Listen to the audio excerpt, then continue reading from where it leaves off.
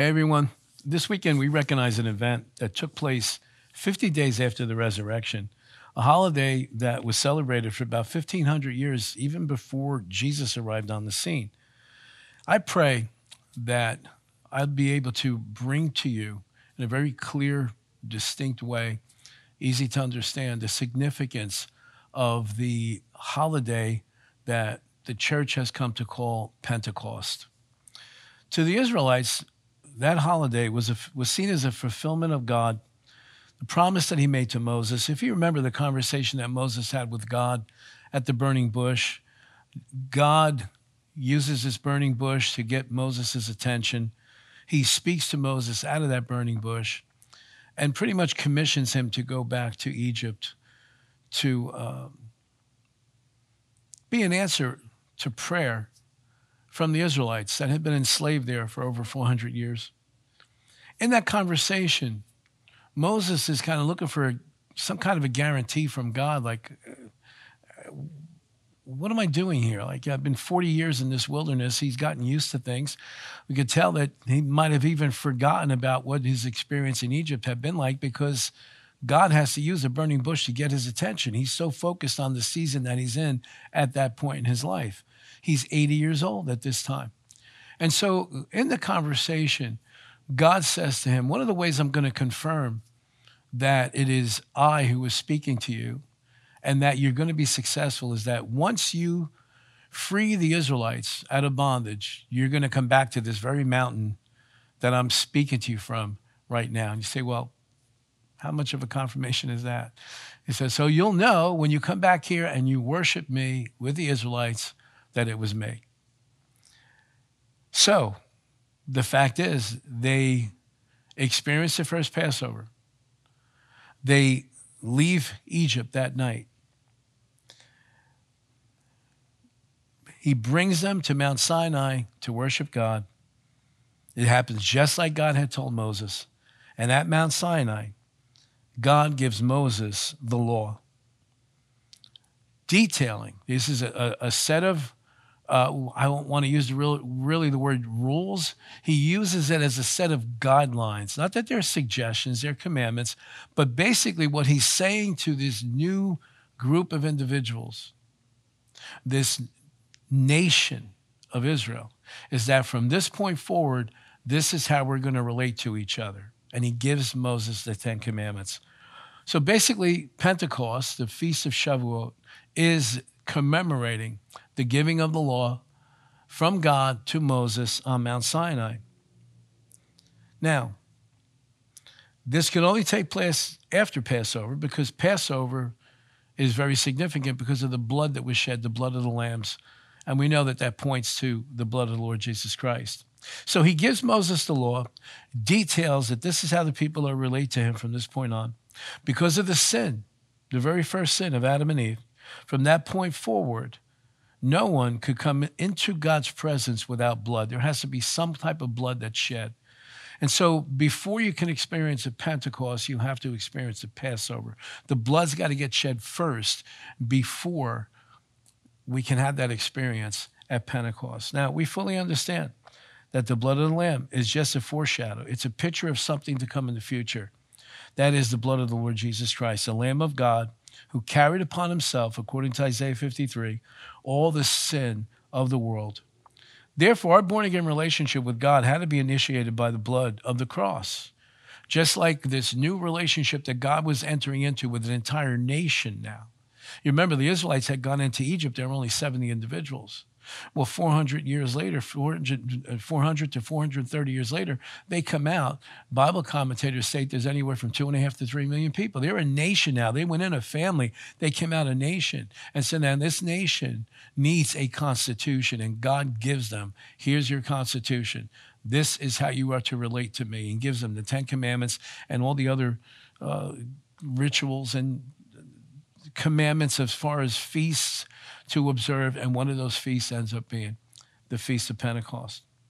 So our relationship with God had to be initiated by the blood of the cross. And this also was a type and shadow that was seen first in the Old Testament. When the priests were consecrated in the Old Testament, blood was applied to them. We could say it this way. They were anointed with blood in order for them to be anointed with holy oil. The blood obviously representing Calvary, the oil representing the infilling of the Holy Spirit. We're first, when the blood comes first, and then the oil. First the cleansing by blood, and then the anointing by oil. Blood is pretty much symbolic of Jesus' sacrifice. Oil is always symbolic of the presence of the Holy Spirit. Now, because of Jesus' sacrifice made once for all time, we don't come to God with blood. In the age that we live in now, in the church age, in this New Testament age, we don't come with blood, but we come based on the blood and in the name of the Lord Jesus. All that he accomplished at the cross gives us access. Remember what it says in Hebrews 4:16. It gives us access with boldness to come to the throne of grace. So first Passover, then Pentecost. First the cross, then the fire. First Jesus, then the Holy Spirit. Passover is about death that brought us freedom. Pentecost is about freedom that brings us power. At Calvary, Jesus was required to submit his will. Calvary requires submission. Jesus said, "Not my will, Father, but yours be done." Pentecost requires an obedient church. Jesus said to the disciples, do not leave Jerusalem until you receive the promise of my Father. We're going to talk about it even more in a few minutes. Jesus instructed the disciples, do not leave Jerusalem until you receive this promise. You remember in John chapter 7, starting in verse 37, now on the last day, the great day of the feast, this is talking about the Feast of Tabernacles, Jesus stood and cried out, saying, if anyone is thirsty, let him come to me and drink. The one who believes in me, as the scripture said, from the innermost being will flow rivers of living water. Verse 39 clarifies that picture. But this he, Jesus said in reference to the Spirit, whom those who believed in him were to receive, for the Spirit was not yet given at that point in time because Jesus was not yet glorified. Remember what we just talked about. Jesus first had to go to the cross before the presence of the Holy Spirit could come. We have to have Passover before we have Pentecost. We have to have Calvary, the cross, before we can experience the oil of the Holy Spirit. So Pentecost and the outpouring of the Holy Spirit reminds us and assures us that Jesus keeps his promises. Remember what he said? He said in Acts chapter 1, verse 8, he said to them, but you shall receive power. I'm going to read this from the Amplified Classic Version. But you shall receive power, ability, efficiency, and might when the Holy Spirit has come up on you, and you shall be my witnesses in Jerusalem, in all Judea and Samaria, to the ends, the very bounds of the earth. 10 days after Jesus ascended into heaven, he sent the blessed promise, the Holy Spirit, and obedient disciples were all filled. And Peter declared, this is it. This is the promise. This is what Jesus had promised them 10 days prior. Peter is seeing it with his own eyes. He's experiencing it himself. Acts chapter 2, verse 1, again from the Amplified Classic Version. And when the day of Pentecost had fully come, they were all assembled together in one place, when suddenly there came a sound from heaven like the rushing of a violent tempest blast, and it filled the whole house in which they were sitting. And there appeared to them tongues resembling fire, which were separated and distributed, and which settled on each one of them. And they were all filled, diffused throughout their souls with the Holy Spirit, and began to speak in other, different foreign languages, tongues, as the Spirit kept giving them clear and loud expression. I want to repeat that phrase again. As the Spirit kept giving them clear and loud expression in each tongue in appropriate words. Notice this. It is not a one-time experience. The baptism of the Holy Spirit is received once, but it extends to the rest of our lives. He kept giving them clear and loud expression. The baptism of the Holy Spirit, you receive it once, but it extends until as long as we're here on earth, as long as you are here on earth, as long as I am here on earth, The presence of the Holy Spirit will always be active in my life. This baptism, this infilling, this efficiency, this power that I've received, I can experience it over and over and over again. Why? Because it now has become part of me. This is the day that the church was born, and it was born in a blaze of glory, in a spectacular outpouring from heaven. And at the catching away of the church, it will be in a blaze of glory, and that's how the church will be transformed. As we saw in last week's message, 4 components of a balanced life. The life of a Christian doesn't only involve preparation for eternity. I went into much detail last weekend how Calvary, the cross, the blood of Jesus, Jesus' death, burial, and resurrection, that prepares us for heaven. We're going to heaven not because of what you've done, what I've done. We're going because of what Jesus has done. But Pentecost, the baptism of the Holy Spirit, the power of the Holy Spirit coming upon the church is what equips the church. And the church is not a building. The church is you and I. We are the church. And without this Pentecostal experience, without this baptism of the Holy Spirit, Jesus said they were not prepared. My prayer is that if you have not yet experienced this second experience that Jesus promised us after salvation, you're probably experiencing some frustrations in life. You're probably feeling like, yeah, I'm glad I'm going to heaven, but I feel like something's missing here. Something on earth is missing. Maybe you don't feel like you're equipped to do what Jesus wants the church to do. I would advise you, I would encourage you. I'm praying and believing God that you will press into God and you will ask him for this baptism. You will ask him to have that same experience that the apostles had 2,000 years ago. That's what prepares us for life on earth.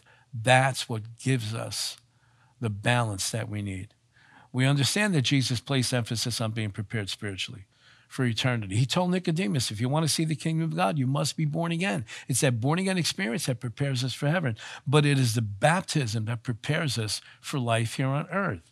But the equipping for us, the equipping for you not operate in the kingdom of God doesn't stop there at the born again experience. We also must be prepared to live on earth. Somebody might say, as we talked about last week, Pastor, how could you compare life here on earth with what life is going to be like in eternity? No, I'm not doing that. What I'm saying is salvation prepared us for heaven. But what prepares us for life on earth? What prepares you and I to do the work of the ministry? And the work of the ministry is the ministry of reconciliation. What prepares us to let people see the evidence that Jesus is alive? It's the presence and the baptism of the Holy Spirit. Remember what he said in Acts chapter 1, verse 8, but you shall receive power when the Holy Spirit has come upon you to do what? To be witnesses to him in Jerusalem, in all Judea, and Samaria, and to the end of the earth. The power of the Holy Spirit is absolutely necessary to live a life that demonstrates the reality of God in us. A life that is well balanced, attracts people who want a stable life, people that are lost. Don't you remember when you were lost? I remember when I was lost. I wanted to find somebody who had the answers. I was desperately looking for someone that I could follow. I was desperately looking for someone who would demonstrate stability in life. And the power of the Holy Spirit provides that for us. It's absolutely necessary. That's how people see that God is actually alive in us. Pentecost commemorates the fulfillment of God's promise to his people. That desire began with Jesus coming to earth. It continued through Passover, through the cross, with Jesus sacrificing himself to redeem us back to God. But the culmination took place on Pentecost when Emmanuel truly became God with us, filling us with his presence. One Bible teacher put it this way, sadly enough, the average Christian is bogged down someplace between Calvary and Pentecost. They've been to Calvary for pardon and forgiveness, but they have not yet been to Pentecost for power. Maybe this will help you. Bethlehem represents God with us. Calvary represents God for us, but Pentecost represents God in us. Yet most Christians continue to be like those people that Paul encountered at Ephesus. Acts chapter 19, starting in verse 1. And it happened when Apollos was at Corinth that Paul, having passed through the upper regions, came to Ephesus. And finding some disciples, he said to them, did you receive the Holy Spirit when you believed? So they said to him, we have not so much as heard whether there is a Holy Spirit. They didn't know what he was talking about. They didn't know what he was talking about. Many Christians do not understand the role of the Holy Spirit. Therefore, they're missing out. They have not appropriated the power of the Holy Spirit in their own personal lives. That is the key to transformation. Remember, what did they receive on Pentecost? Power, ability, efficiency. Those three words are all tied up in one Greek word. That is the word dunamis. That is the word where you and I get the word for dynamite. It's explosive power. That is what we receive when we press into God and we trust him and ask for the baptism of the Holy Spirit. Jesus said we would receive it. All you need to do is ask, but ask in faith so that you receive. And in a very real way, the Holy Spirit needs to be received in faith, by faith, just like Jesus Christ needed to be received by faith. What do we have that power for? What does the dunamis exist in us to do? It's to be witnesses, to give evidence that Christ really lives in me, that Christ is living my life before all people, demonstrating the transformation that has taken place. Let me share with you what I've observed over these years. A person that is struggling and failing in recovery from whatever, you fill in the blank, has more of an empowerment problem than an addiction problem. I'm going to say that again so you can get that. A person who fails at conquering any type of an addiction, any type of life-controlling issue, any type of habit that is pulling that person contrary to the will of God in their lives, they are really suffering from an empowerment problem, not an addiction problem. We have seen addicts set free when they received the baptism of the Holy Spirit. Hey, they're born again already, but they're still walking in that part of their life is in bondage. Part of their life is stuck. Part of their life is just, they feel trapped. It's like, I know I'm going to heaven, but while here I'm on earth, I'm experiencing hell. I'm not experiencing freedom. It's because the baptism of the Holy Spirit has not been experienced yet. We have seen addicts. We have seen people struggling with major addiction. They received the baptism of the Holy Spirit, and what rehabs couldn't do, what hospitalization couldn't do, they experienced, because what they really needed was power, ability, efficiency that was beyond their own natural strength. As Christians, how are you and I supposed to live? The prophet Zechariah in the Old Testament, foreseeing what was going to happen in the New Testament, foreseeing this outpouring of the Holy Spirit that would come upon the church, put it this way. Zechariah chapter 4, verse 6, not by human might, not by human power, but by my Spirit, says the Lord. That's how you and I are to live. We are to live by the power of the Spirit, by the power of the Holy Ghost that's in us. At Pentecost, God offers us power to live transformed lives. We see the lives of the disciples before and after Pentecost. They're completely different. Well, Pastor, they did receive the Holy Spirit on Easter Sunday night. Yes, on Resurrection Sunday, Jesus appeared to them. He breathed on them. You remember that. It's John, the end of the Gospel of John chapter 20. He breathed on them, and they received, their spirit came alive. That was the born-again experience. That was salvation. Yet, think about this, born-again Peter still led the rest of the disciples to backslide. Pastor, what do you mean? This is what I mean. After Peter was born again, but before he experienced Pentecost, we have recorded for us in John chapter 21. Let me read it to you. In verse 2, Simon Peter, it talks about the disciples that were present. Simon Peter, Thomas called the twin, Nathanael of Cana in Galilee, the sons of Zebedee, and two others of his disciples were together. They all came together to meet. Simon Peter said to them, I'm going fishing. They said to him, we're going with you also. And they went out and immediately got into the boat. No hesitation. They were all born again. Every one of them were born again. But they got into the boat, and that night they caught nothing. And Jesus shows up on the scene the next morning, and you could I could imagine Jesus saying, what are you guys doing? You went backwards. They're born again. Their spirit is alive unto God. They're going to heaven. But born again Peter still struggled in his soul. He decided, I'm going back. I'm going to make believe these past 3 years didn't even happen. I'm going back to what I know. He went back to fishing. And listen, the last time we see him in a fishing boat, the same exact thing happens. He's out all night and catches nothing. So what's your point, Pastor? My point is this. The disciples were all born again. The Holy Spirit lived in them, but they had not yet received the baptism, the power of the Holy Spirit upon them. So without that power, unfortunately, we can still live powerless lives. Without receiving the baptism, the experience of Pentecost, they had been to Calvary. They saw Jesus. They saw him resurrected. They put their faith in him. Their spirit came alive unto God. They're going to heaven, but they had not yet received the promise of the Father, of the Holy Spirit upon them. And therefore, they all go back to what they used to do. They went back to what was comfortable because they weren't empowered enough to conquer those thoughts of doubt, to conquer those thoughts of what do we do now? Jesus is not with us anymore. What do we do now? He's not here.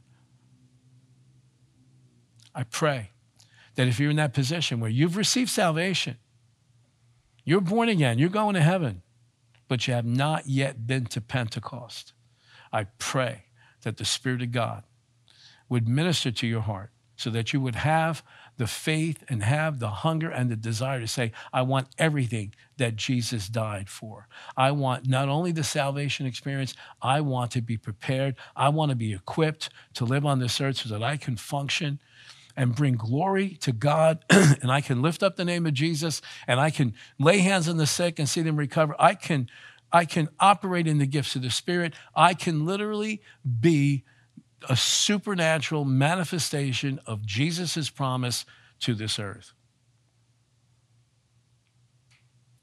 Peter, born again, going to heaven, experiences the baptism of the Holy Spirit on Pentecost Sunday. And that same Peter, who led most of the disciples to backslide and go backwards, on the day of Pentecost, that same Peter gets up, having experienced this outpouring of the Holy Spirit, and preached in front of thousands. And what made the difference? The fire of the Holy Ghost. He boldly preached the truth about Jesus, how the people of Israel had missed it, how they needed to turn back to God, to the God of their fathers, and acknowledge that Jesus was and is the long-awaited Messiah. And that day, 3,000 Jews became believers in Messiah. You notice?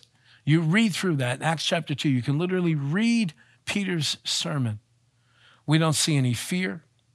We don't see him compromising the truth. We see a brave, articulate man speaking under the power of the Holy Spirit anointing. Imagine what the rest of the disciples must have thought. Whoa, who is this guy? This isn't the same old put his foot in his mouth, Simon. Next, we see Peter and John healing a cripple. Right outside the gate, beautiful in the temple. A few more chapters, we see Peter raising dead Tabitha to life again. We see him going to a Roman military official's house named Cornelius, and everyone there was saved and baptized in the Holy Spirit. The same Peter, the same Simon the fisherman, the one who after the resurrection said, come on guys, I'm going fishing again. Now, Simon has become Peter the rock, as Jesus called him. It's generally true that people are always looking to improve, to change their lives for the better. That's why the self-help book section in any bookstore is usually the biggest section there is. That's also why there were so many commercials for diet and exercise products. Lots of people out there are trying to change their appearance for the better. People are always looking to improve, always looking to change. God is also interested in change. He's interested in changing you, and he's interested in changing me. And there are certain things about you that God wants to change. What are those things? And how does God plan to do it? Again, I'll remind you what Zechariah said. Not by human might, not by human power, but by my Spirit, says the Lord. What's he saying? I'm going to change you. I'm going to transform you. But it's not going to come by your own human strength. It is not going to come by your willpower. It's not going to come because you've decided to read every book on the subject. It's not going to come because you're going to become so self-disciplined. It's going to come when we rely on the Spirit of God's presence in us, when we let his grace fashion us and change us and shape us and mold us into the person that he wants us to be. Ask Jesus to give you that power. The same way he poured it out 2,000 years ago, it is still available. In fact, as long as people continue to come to salvation, the baptism of the Holy Spirit will always be available to us. Listen to this scripture. At the end of Peter's sermon, in Acts, recorded for us in Acts chapter 2, verse 38, then Peter said to them, to the people that were there at the temple that day of Pentecost, repent and let every one of you be baptized in the name of Jesus Christ for the remission of sins, and you shall receive the Holy Spirit, the gift of the Holy Spirit. He said, repent, confess Jesus as your Lord, be baptized, be water baptized, which they probably did right in the spot there because those facilities were available in the temple. And then he said, and you shall receive the gift of the Holy Spirit. Verse 39, this is important. For the promise is to you. What is the promise? The promise of the Holy Spirit is to you and to your children and to all who are far off, as many as the Lord our God will call. What was he saying? This is an experience that they had that morning, but it's going to extend out into eternity. As long as God is calling people to salvation, Jesus is making the baptism of the Holy Spirit available. It never stopped. Some of you may have been in churches where they taught that. I'm sorry to tell you, this scripture corrects that mistaken approach to the baptism of the Holy Spirit. To as many as God shall call, this baptism of the Holy Spirit experience is available. God hasn't stopped calling people to himself. He's calling us to another upper room. Make your life another upper room. It was a place where they waited for 10 days. I'm not saying you have to wait 10 days. They waited 10 days. But the Holy Spirit came at the end of those 10 days and never left. He's here on earth. He indwells every believer. If you have not yet had that experience of Pentecost, I'm praying that what I've shared with you would incite, would inspire you, would ignite a fire on the inside of you. I want, if this is part of what Jesus died for, then I want not only my salvation, I want to be equipped for life here on earth. I want to have the same power that operated in Jesus operating in me because he said I could. He's still calling today, and I advise you, come get the power. Father, I pray in the name of the Lord Jesus Christ that every person has watched this, every person, God, regardless of when the time frame is. Father, I pray that there would be a fire that would be lit on the inside, that there would be an overwhelming thirst and hunger to experience all that Jesus purchased for us on the cross.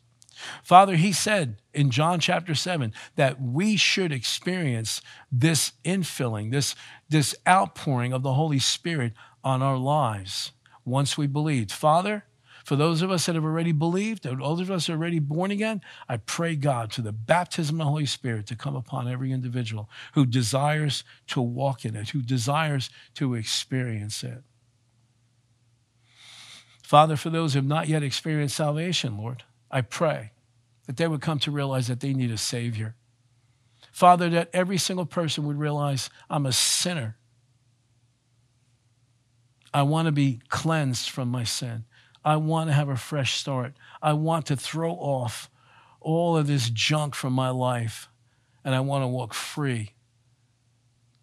Father, I pray that every single person that's never prayed a very simple prayer would open up their heart to you and just say, Father, I believe in Jesus. I believe that he's your son. I believe he died on the cross, and that they would invite Jesus. Invite Jesus right now. Say, Jesus, come into my heart. Be my Lord. Be my Savior. I acknowledge my faith in you. I want to be born again. I want to be spiritually alive unto the Father. Thank you for forgiving my sins. Thank you for dying on the cross for me. Thank you for making me a child of God. In Jesus' name, amen. I pray that this weekend is going to stand out in your future, that you'll look back and say, that was the weekend where my life changed. That was the message that changed my life. That was the message that opened up my heart to receiving the fullness of the Holy Spirit's presence in my life. I trust that this has been a blessing to you. Thank you so much. I pray that you would share this message with everyone that you possibly can. This message is what makes the church the church. This message of this outpouring of the Holy Spirit upon us is what equips us to do the work of the ministry and to represent Jesus in all of his fullness. God bless you. In Jesus' name, amen.